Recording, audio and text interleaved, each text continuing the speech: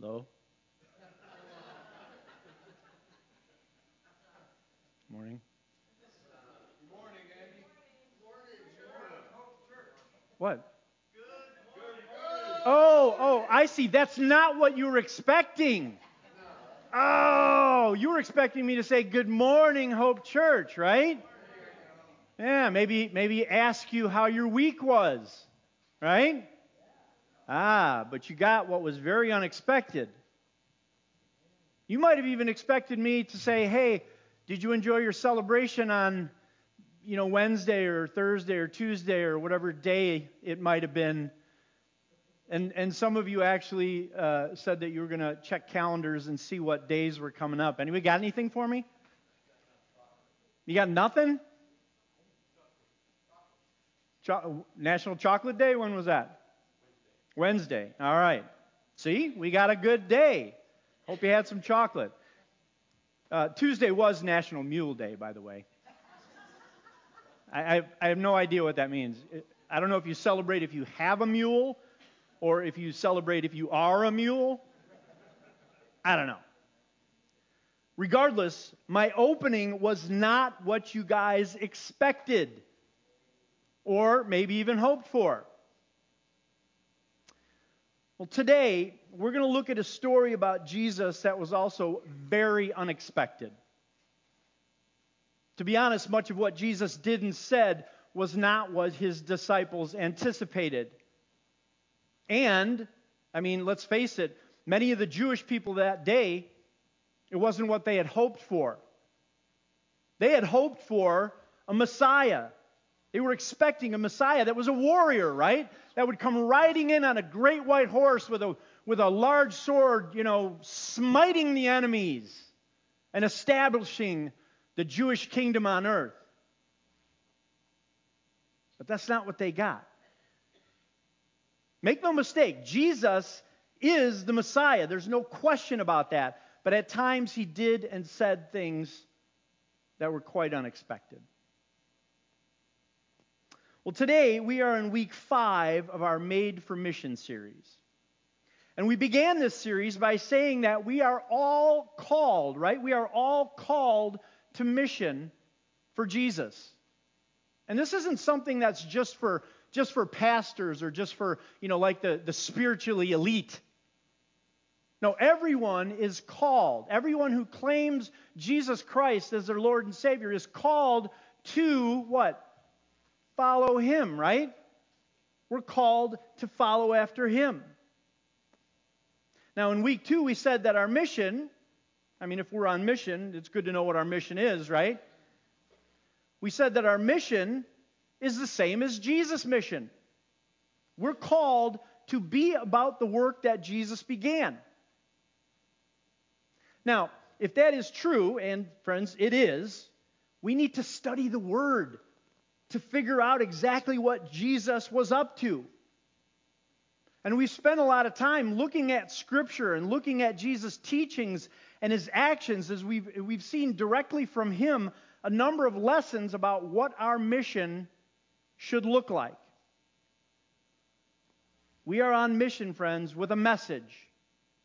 We talked about this a few weeks ago, and our message is to share what God has done in each one of our lives. Each one of us has felt and experienced the grace and love of Jesus Christ, and we're called to share that with the world. Now, last week, Jesus taught us to love our neighbors. And who did He say our neighbors were? Everyone is our neighbor, right? Friends, family, co-workers, that person you run into at the grocery store, or the person that's waiting your table at the restaurant. Those are all our neighbors, and we are called to love each and every one of them. But today, we are going to address the question of why. Why? Why am I on mission? And this is a question that's asked quite often, right? Not necessarily about mission, but in general. For those of you who have kids, or have been exposed to kids, or have ever been a kid, I think that covers about everyone, right? You know that children are notorious for asking this why question. Why, right? I remember when I was a child, I would sometimes question my parents' authority. I know it's hard to believe. I was a good kid. But I would ask them why. And they would respond very often in typical parental style by saying what? Because I said so, right? Because I said so. And that's something that I swore I was never going to say to my kids. I did. And then when my kids were growing up, they would question my authority and they'd say, "Why, Dad? Why?" And what would I find myself saying? Because I said so. Because I said so. And you know what? That should have been good enough, right? That should have been good enough. Now, here's the question, though. Can we apply that same kind of logic to this question, why am I on mission? Actually, we can. I mean, let's face it. The God of the cosmos, right? Jesus, the creator of the heavens and the earth, the very God who created us, has given us instruction. He said, go. If we were to stand up and ask him, why, Lord, why should I be on mission? If he said, because I said so, shouldn't that be good enough? Would that be good enough?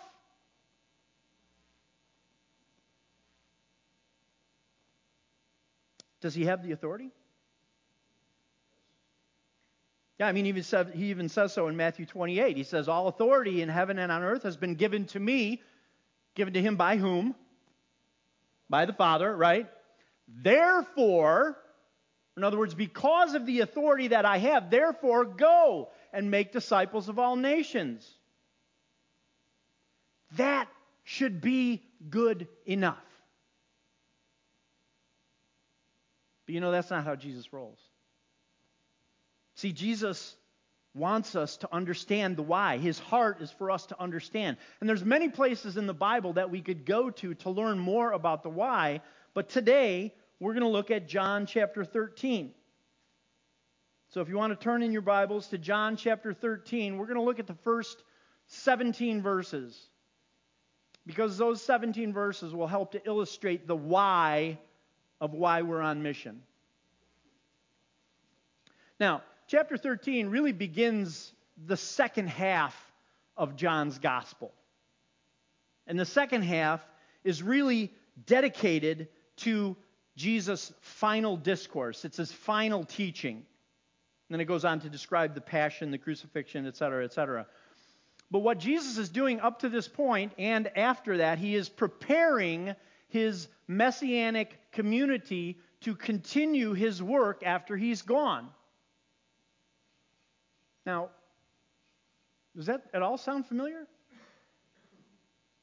Aren't we called to carry on the work that Jesus began? We are, absolutely. So it would behoove us to listen to all that Jesus has to say here. Also of interest is the fact that at the end of chapter 12, Jesus summarizes his identity and his mission and his relationship to God the Father. And he makes it clear that he has come as the Savior of the world. And at the end of chapter 12, this is the last time that he appeals to the masses. This is the last time he teaches to the public. The rest of John, he's teaching to his disciples. He's teaching us. So verse 1, John writes this. It was just before the Passover festival. Jesus knew that the hour had come for him to leave this world and go to the Father. Having loved his own who were in the world, he loved them to the end. So what we see here is that Jesus, he knows it's time. His time is up. Up to this point, we've seen several instances in all of the Gospels saying that his hour had not yet come. But now Jesus is about 24 hours or so away from the crucifixion. He's about 24 hours away from the cross, and he knows that his time, his hour has come. And despite what lies ahead of him, what's he doing? He's still thinking about his brothers, his disciples. He's still thinking about these men. Jesus loved his own. He loved his disciples. He called them. He was the one that called them. He led them. He taught them. He protected them. He was so much more than just a rabbi or a teacher. He loved them. Think about this. Has Jesus called us? Has he led us? Has he taught us? Has he protected us? Absolutely. We are his disciples. We are his messianic community, here to carry on the work that he began. You can be sure, friends, that that love that Jesus had for his disciples, he still has for us. Jesus loves us. We are his disciples. And this love that Jesus has for us, it's so much more than we understand the word to mean. Remember, the Greek word is what? It's agape, right? Agape love. And agape, friends, is different. Agape love is sacrificial. Agape love puts the needs of others above one's own welfare. Agape love thinks of others. Agape love is a choice. And this is really where we start getting into the heart of the why, right? Why are we on mission? And it has everything to do with the heart of Jesus. It has everything to do with the heart of God. God's heart is a heart of love. 1 John 4 tells us that God is love, and all love, all agape comes from God. And what we're going to see is love modeled by Jesus. And he's also going to teach us something about what love does to us when we receive it. Verse 2 says, the evening meal was in progress, and the devil had already prompted Judas, the son of Simon Iscariot, to betray Jesus. Now, just a quick note here, because this leads us to believe that Judas knew that he was going to betray Jesus. And that never made a lot of sense in my mind. Maybe you're like me. But a better translation I've discovered is something along the lines of the devil had made up his mind to use Judas to betray Christ. He was looking for someone, Satan was looking for someone to do this, and now he had his man. So that kind of helped me to understand a little bit better what John was saying in this particular translation. Verse 3 says, Jesus knew that the Father had put all things under his power, and that he had come from God and was returning to God. Now, the fact that God had put all things under Jesus' power, this is not something that's new. This is not a new concept. We see all the way back in the beginning of Jesus' earthly ministry, in John chapter 3, Jesus, the Father, loves the Son and has placed everything in his hands. Jesus has had this power all along. But John wants us to know that he has this power at this moment. He has the power to pick up his life and lay it down.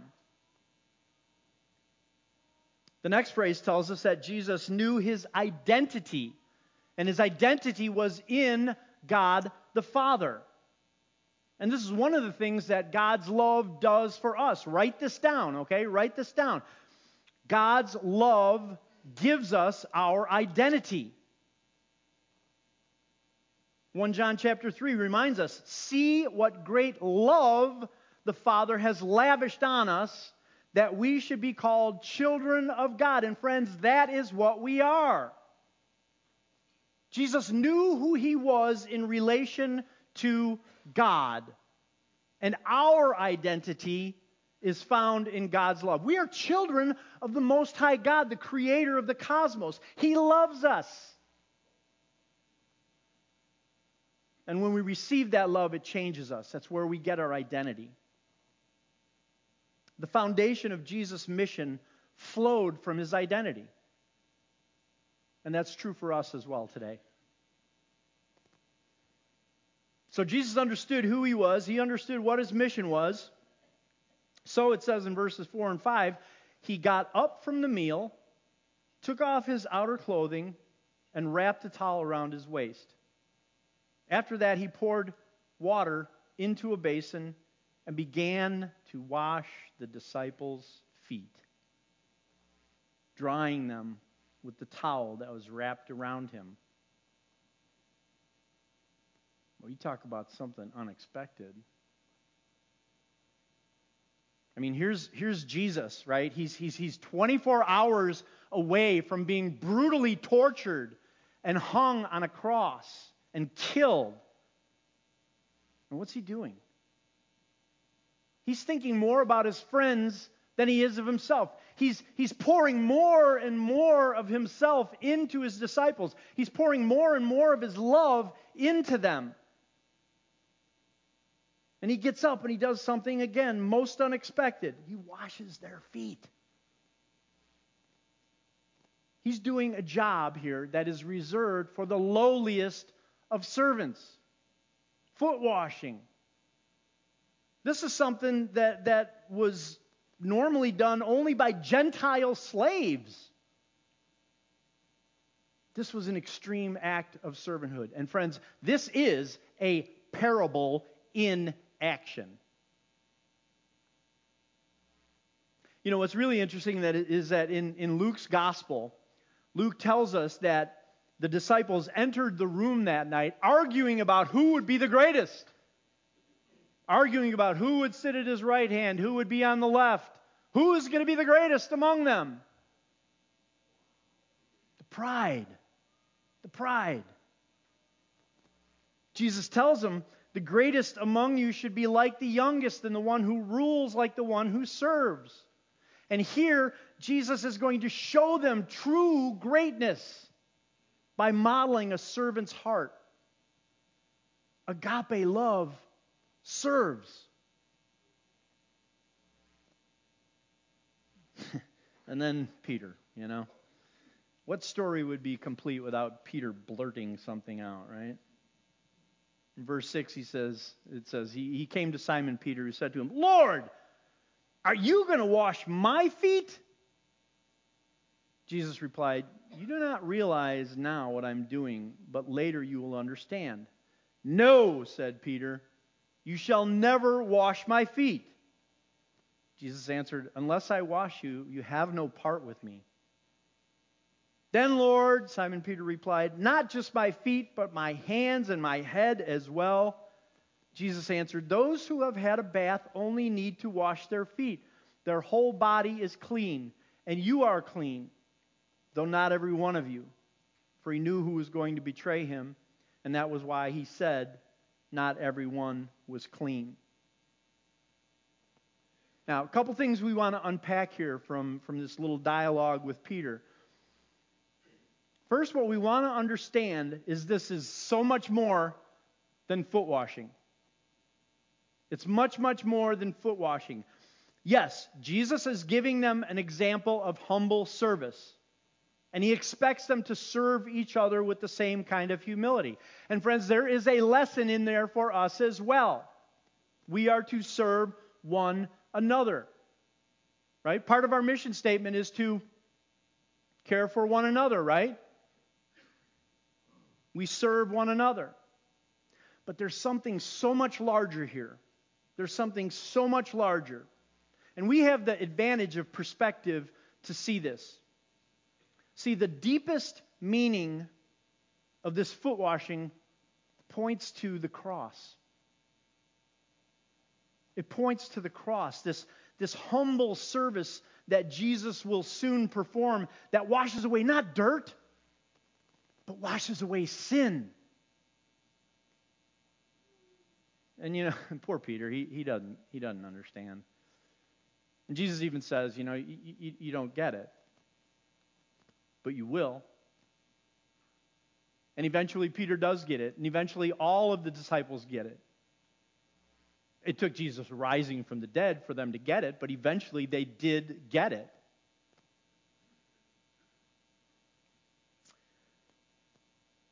The other thing that we want to note here is that Jesus washed everyone's feet. He washed everyone's feet, even Judas, even his enemy. Jesus loved his enemies. Is there a Judas in your life? Oh, maybe not someone that's going to kill you or get you killed. Is there somebody that you just don't get along with? Someone that you don't like? Are those people our neighbors? And how are we supposed to treat our neighbors? We love them, right? We love them and we serve them. Oh, maybe we don't wash their feet, but we love them. Well, let's keep going because what happens next is kind of interesting. In verse 12 it says, when he had finished washing their feet, he put on his clothes and returned to his place. Do you understand what I have done for you? He asked them. And really, this is such a departure from the way Jesus had taught them in the past. Most of the time, Jesus would allow the lesson or the example to kind of speak for itself. And quite honestly, Jesus' entire life was a lesson, an example for his disciples and for us to follow. But here, he's not going to leave the understanding to chance.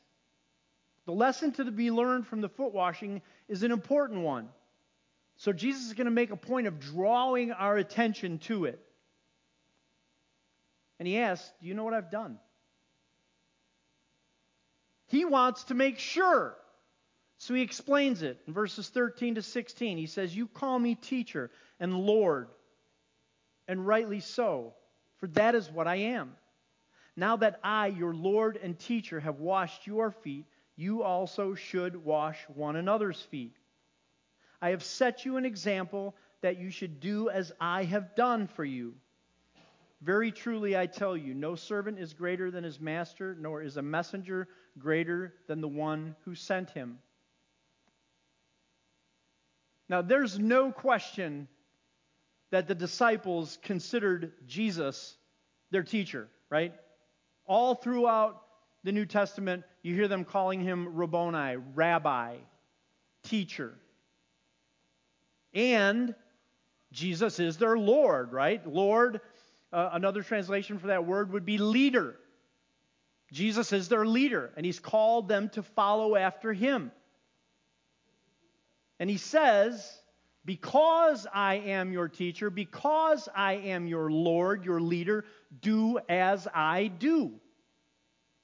Learn from my example. Wash one another's feet. How do you guys feel about that? I mean, if we pulled out some basins and got some towels and poured out some water and said, okay, we're going to start washing feet, what would happen? Now, you'd see a rush to the door like you've never seen before. And you know what? I don't blame you. So aren't you glad that this is a parable? Jesus doesn't necessarily expect us to wash each other's feet. What he is doing is he is commanding us to show the same humble, sacrificial love to each other. It's our attitude and our action toward others that Jesus is concerned with. Jesus showed humble, unconditional, sacrificial, agape love to his disciples and to us and to the whole world, right? God so loved the world. But he didn't do it by washing feet, right? He did it by going to the cross. He did it by sacrificing himself for our sins. And as Jesus continues to teach in this final discourse, actually in the very next chapter, in chapter 15, Jesus just sums it all up. He just kind of nails it here. He says, "As the Father has loved me, so I have loved you. Now remain in my love. If you keep my commands, you will remain in my love, just as I have kept my Father's commands and remain in His love. I have told you this so that my joy may be in you and that your joy may be complete. My command is this: love each other as I have loved you. Greater love has no one than this, to lay down one's life for one's friends. You are my friends if you do what I command." Man, I could preach an entire sermon just on those 5 verses. We got time, don't we? No, maybe not. So let's start to pull this all together, all right? Let's really start to zero in on this question, why? Why are we on mission? And honestly, you could answer it with one simple word. Anybody? One word. Love, right? Agape. That's why we're on mission. What Jesus taught His disciples, and of course teaches us in this humble act of service, is this: as the love of God is lavished upon us, as we receive that love fills us to overflowing, and that love then flows out to everyone around us. And it flows out in acts of service. You know, 2 Corinthians 5, Paul says, "It is the love of Christ that compels us. It is the love of Christ that controls us." The love of Christ is why we do what we do. The love of Christ is why we are on mission. And I love this, the last thought that Jesus leaves us with from this passage in verse 17 is, "Now that you know these things, you will be blessed if you do them." Now, how many want to be blessed? Man, I'd have thought every hand would go up, but okay. I want to be blessed. And it's fine to want to be blessed as long as we understand what it means to be blessed and what it doesn't mean. See, what it doesn't mean is that we're going to be rich, or we're going to have lots of stuff, or life is going to be really easy. That's not what it means to be blessed. To be blessed, friends, is to be happy and content and fully satisfied in the love and the grace of God. When we have that, friends, the peace of Christ will rule in our hearts. You want to experience that? Do what Christ told us to do. Let the love of God abound in you, and let that love compel you to humble acts of service to those around you. You do that, and you will freak some people out. They will not be expecting it, right? That is not at all what they're expecting. But that's awesome, because Jesus was always doing the unexpected. No one expected Him to wash the disciples' feet. No one expected Him to die for our sins. But He did. And that love and grace that He poured out on the cross, it fills us, it changes us. It's where we get our identity. And it is why we are on mission. Let's pray.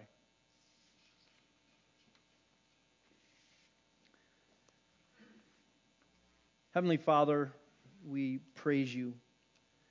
You are the Creator. You are the God of the cosmos. And the fact that You love us and that You are mindful of us is awesome. And we thank You, Lord, for the love that You pour out, for the way that You bless us. We thank You for that. And Lord, may we allow that love to fill us, and may we allow that love to flow out to those around us.